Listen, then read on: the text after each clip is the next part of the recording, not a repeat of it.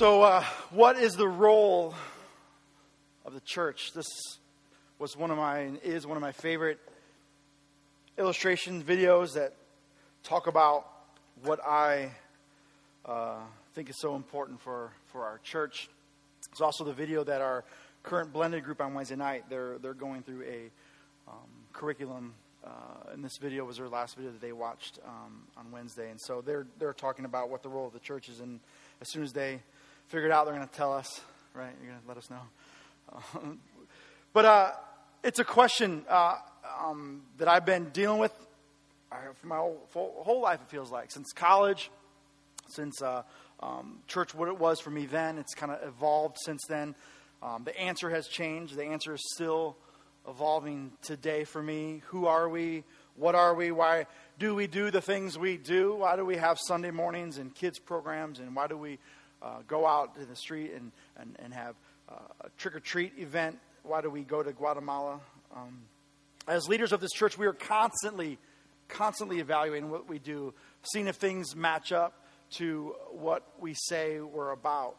I love what Jeff, how he put it with the dreamers, putting legs to dreams. It's like putting the body to Christ, and that's what that video was there. Right after service today, we're inviting everyone that's a part of this place, that calls this place their home, to the basement for lunch and a conversation about who we are in the future and what things are looking like. We'll talk about membership there, and it's been a long time since we've met as members to talk or as a family to talk, and we're not the same church last time we got together. We're not the same group of people that were here when I first started here. Some of you are still here, but you've changed. Or I've changed. I'm not the same person that I was 11 years ago. I've been here 11 years. We had a 5-year plan. So we're here. But today's passage and last week's passage, this fall kickoff series that we just went through, has been really good for me. It's been giving me this opportunity to talk about something I love, and that's this church, this community of faith that I belong to. See, I'm passionate about this church. It's changing. It's not the church in general is not the church that I grew up in. It's not what I thought it would be like coming out of college. And over time, I've become more and more in love with the church. I love to be in this community with you people, most of you people. But Wednesday nights, one of the things Jody and I try to find ourselves around a group of people at a restaurant or at our house, around a table, or with people that we love, that we can talk about life and talk about faith and build relationships around that table. And when you read the Gospels, you see places moments where Jesus is also at a table, where lives are changed through relationships with one another. Many of you have been involved in a small group and that meet around a table. You talk about life, you study scripture together, you have a meal together. And to me, that is what's defining the church. This is what I think Jesus was talking about when he said, when 2 or 3 are gathered in my name, I am there.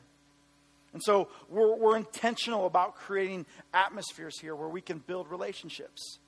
If you were here during the fall kickoff series, you may have heard me talk about our mission as a church. It's kind of like this threefold mission where we're to reach up, to reach out, and to reach in. Those are maybe familiar words to many of you.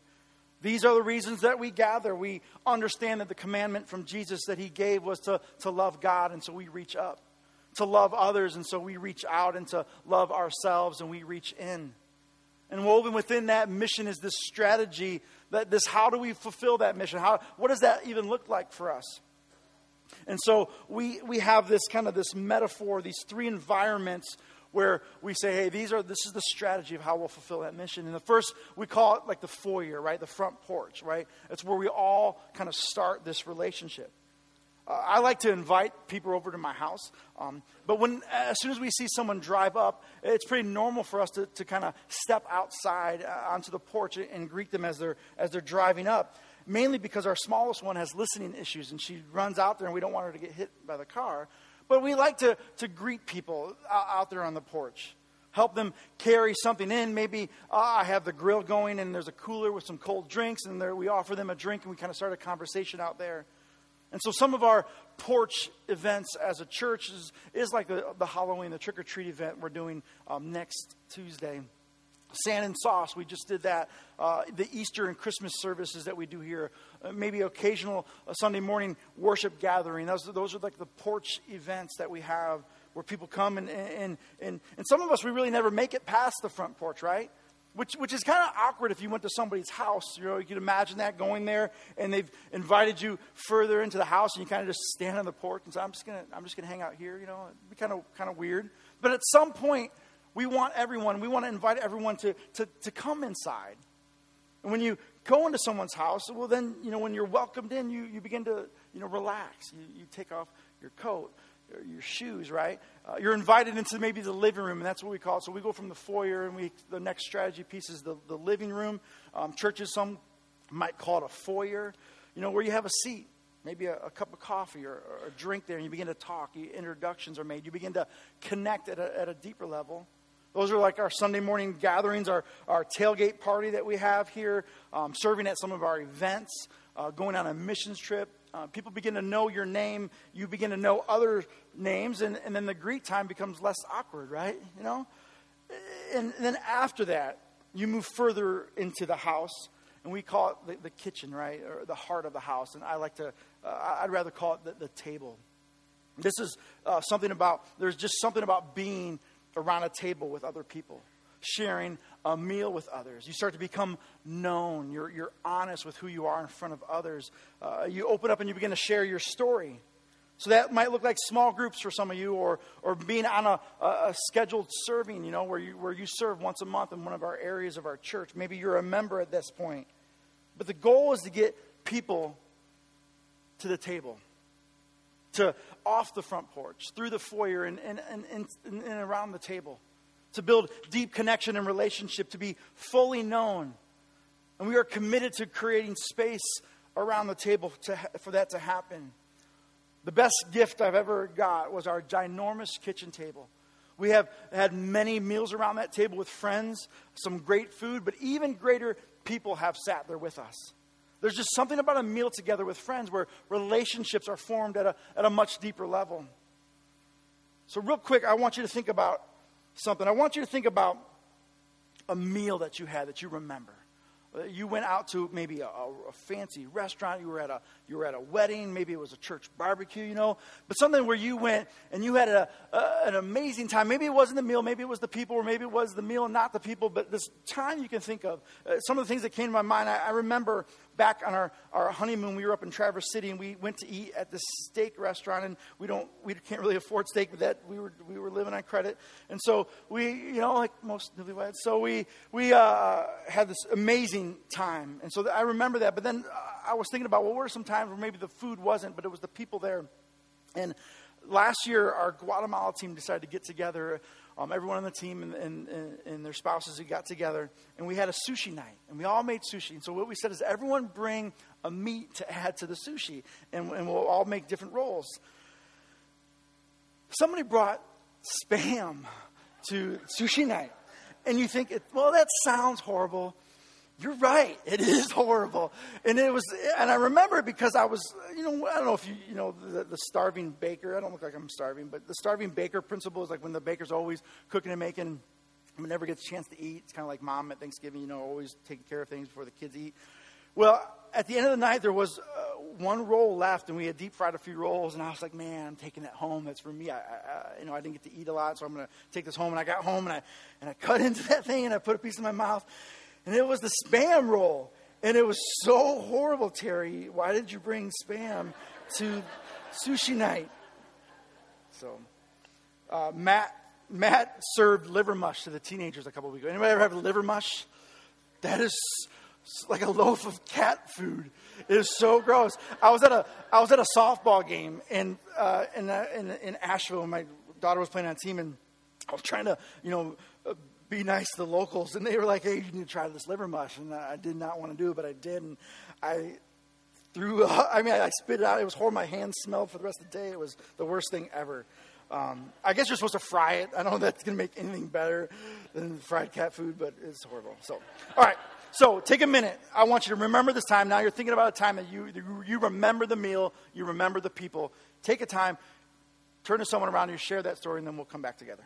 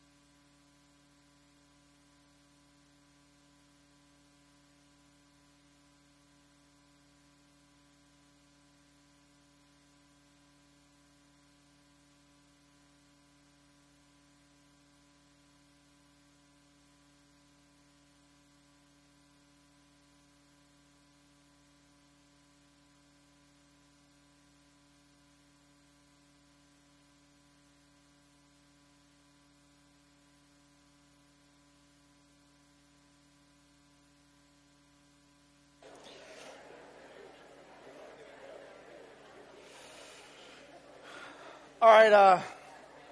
Hopefully most of you had a chance to share. The reason I think and some of you have heard the story from me before, the reason the spam stood out so much to me is when we were in college, we were counselors at a camp, and we were in charge of these teams and doing these competitions all week long. And there was one point at the guys that were inventing these games, some of that loved to torture us, and they came up with this thing called the spam relay. And so each team got a can of spam, and then there was this giant obstacle course of everything you can imagine going through, getting wet, getting dirty, getting things put on you. It was an event. It was hot out, probably 100 degrees in the summer there. And what everyone in the team had to take a scoop of that raw spam and put it in their mouth, and then go through the obstacle course. And at the end, then you would spit it out into a scale and weigh it. And whatever team weighed the most, kept the most spam, won. And so you couldn't eat or swallow it or anything like that, but you couldn't spit anything out because you wanted it to weigh the most. And so you can imagine on a 100-degree day running through this obstacle course with a mouthful of spam. It was so gross. It was like sushi spam. It was worse. So, sure, I'm sure you guys love it. So, my guess is when you share these stories, what came back to your memories of these stories, my guess is that you probably remember the people you were with even more than you remember what you ate. And when I look at stories, and we look at stories throughout the gospel where Jesus had meals with people, rarely is there any mention, if at all, of what they were eating. It was always about who was at the table. And if we're going to be the church that wants to imitate the life of Jesus, like the video, like Jeff shared at the giving moment, our church needs to look like the table that Jesus was sitting at, right? And filled with the type of people Jesus was eating with. When you make it into the kitchen of someone's house, when you make it to the table, you're no longer a stranger. You're known. You share meals with people that you are in relationship with. And it's very important when we look at the dinner guest of today's message, because I want you to see if we're inviting the same people that Jesus invited to the table, that invited to follow him, invited to join in relationship with him. So here's a story. It's found in Matthew 22. This is where we left off last Sunday. I'm going to read verses 1 through 10. This is also found, you can find the same story in Luke, and we talked about this when we went through Luke at one point. But this is verse 1 of chapter 22. Jesus responded by telling more stories. And so Jesus is responding to what just happened in chapter 22, where he was sharing stories about first is last and things like that. And he comes in, it's Palm Sunday. Everyone's shouting, Hosanna, save us. And then when he talks about what it really looks like to follow me, they go from cheering to they want to kill him in the temple, right? So he's responding by telling more stories. He says, God's kingdom is like a king who threw a wedding banquet for his son. He sent out servants to call in all the invited guests, and they wouldn't come. So he sent out another round of servants, instructing them to tell the guests, look, everything is on the table. The prime rib is ready for carving. Come to the feast. They only shrugged their shoulders and went off. One to weed his garden, another to work in his shop. The rest, with nothing better to do, beat up on the messengers and then killed them. The king was outraged, and he sent his soldiers to destroy those thugs and level their city. This might be in reference to what happens later on. And if you know, in church history in AD 70, the city was destroyed. Then he told the servants, we have a wedding banquet all prepared, but no guest. The ones I invited weren't up to it. So go out into the busiest intersections in town and invite anyone you find to the banquet. The servants went out on the streets and rounded up everything and everyone that they laid eyes on, good and bad, regardless. And so the banquet was on, every place filled. Two things real quick, because we're preparing a banquet down in the basement. I want to get us there. Two things real quick. Jesus is talking out of a place of experience. This is God's great banquet, great feast, and he's invited his people. And historically, God has given out promises and invitations to the Jews, the people of God, the descendants of Abraham, his people, his nation, invitations to be a part of his kingdom. And when it came time to eat, the people made excuses. They had other things to do. They no longer wanted that God. And so God said, fine, you can have that. And then their hearts grew cold. Second is he's talking to the religious people of the day, the church, you and I. Jesus is bringing the kingdom to the Jews, but now it's widespread. It includes the Gentiles. That his message was going to the uninvited, the outcasts, the outsiders, and the marginalized. And the church people, they didn't like that. The religious people didn't like that. The Jews did not like that. They began to come up with excuses to not come now. They're no longer interested in being with God if those are the people that are included too. And Jesus is saying, look, you're invited, but so are they. And the invitation is for everyone, and blessed are those who accept this invitation. In Revelation 19, it says, then I heard what sounded like a great multitude, like the roar of rushing water, and like loud peals of thunder, shouting, hallelujah, for our Lord God Almighty reigns. Let us rejoice and be glad and give him glory. For the wedding of the Lamb has come, and his bride has made herself ready. Blessed are those who are invited to the wedding supper of the Lamb. And he added, these are the true words of God.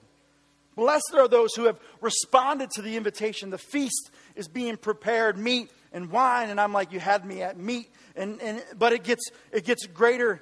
In Isaiah 25, it says, on this mountain he will destroy the shroud that enfolds all peoples, the sheets that covers all nations. He will swallow up death forever. The sovereign Lord will wipe away the tears from all faces. He will remove his people's disgrace from all the earth. The Lord has spoken. This is the good news. This is the message of hope. Jesus is coming as a comforter, and one day death will be over. But even now, his kingdom is breaking in.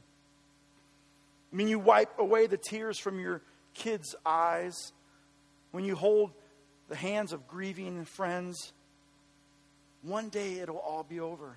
The kingdom of God will be here in its fullest. And we get to be there. We get to eat meat and drink wine. But what is even greater is we get to invite others to join us. This is the good news. This is what it means to be an evangelical, right? The word evangelical has been hijacked, right? My whole life it's become a political position based on one or two issues. Evangelical means to bring good news. The good news is that the invitation to follow God was and is for everyone. And if it's not good news for everyone, then it's not good news for anyone. The good news is there's going to be a banquet, a great banquet, and we're all invited. But for now, we have small glimpse of the kingdom breaking through at our dinner table, here at our coffee tables, around our chairs. And that is the message of hope we need to tell people.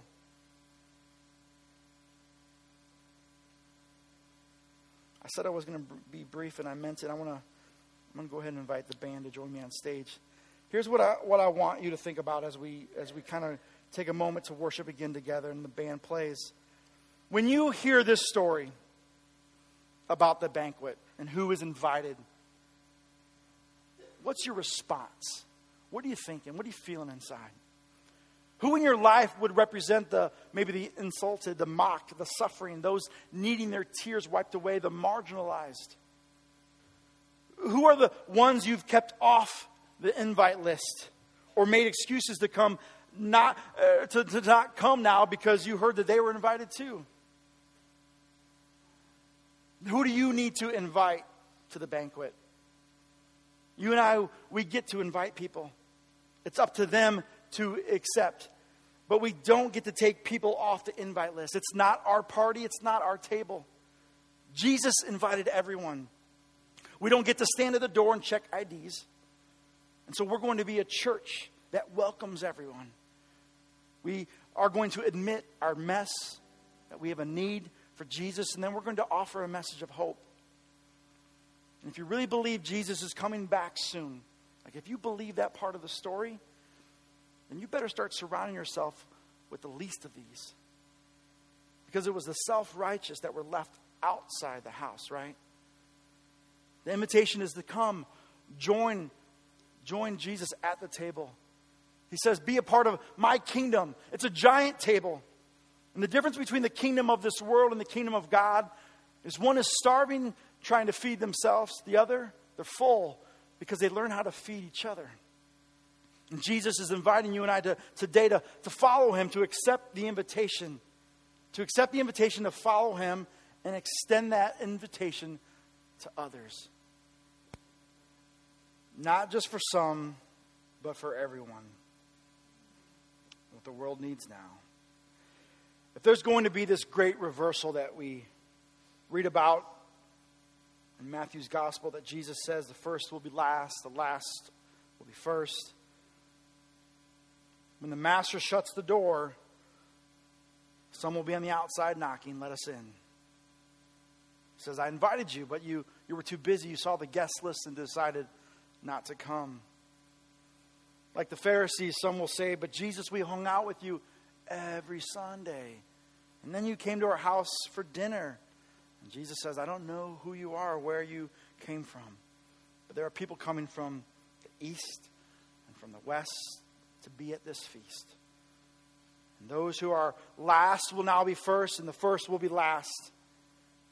And God flips the worldly order of things. When he does that, let's make sure that you and I are on the underside. And we better align ourselves alongside the outcast and the outsider and the marginalized and the poor and the persecuted. And in doing so, people might talk about you. You might lose some of your religious friends. You might even have family members reject you. It'll be okay.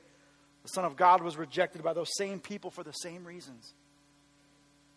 There are people in this community who need a church like this, a place where they can too come and worship God and be invited to eat at the table. If we don't offer that, who will? I'm not sure there's another place. I could be wrong, but I'm not aware of another place with a community that is as accepting to the stranger as you guys are. Keep that up. A true sign of genuine discipleship is our attitude to the poor and to the outcast, to the broken and to the outsider. And we'll be a place that welcomes the outsider like they were insiders. And then we're going to eat together.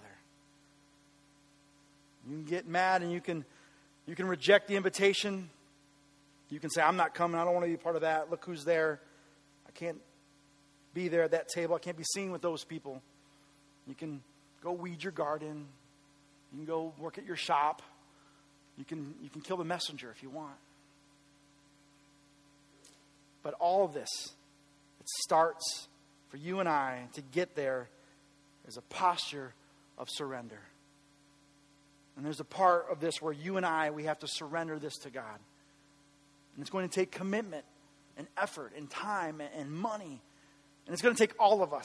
It's going to require the majority of us saying, hey, we're all in on this. Willing to surrender some of the things we've held on to, some of the rules that we've set for the outsiders.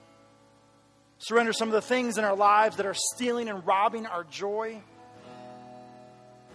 Surrender being a gatekeeper.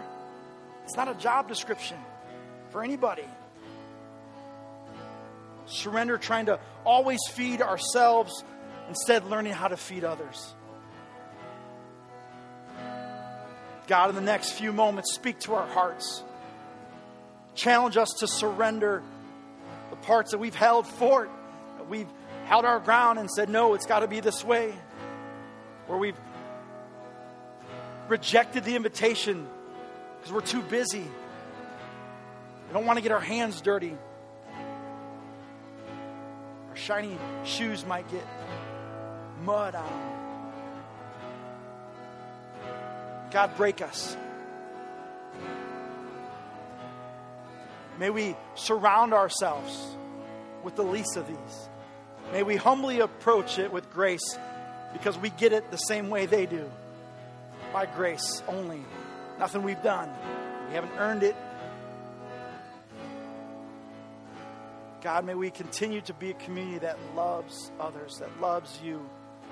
That when we fail and we get it wrong, we admit it. But then we get right back up. And we do our best to be who you've called us to be in this community. And it may not look pretty, it may be messy at times, but it's a beautiful mess. God, we want to surrender our hearts, surrender our will, surrender our motives, surrender our hearts to you this morning. Show us, speak to us, guide us. In your name we pray. Amen. Listen to the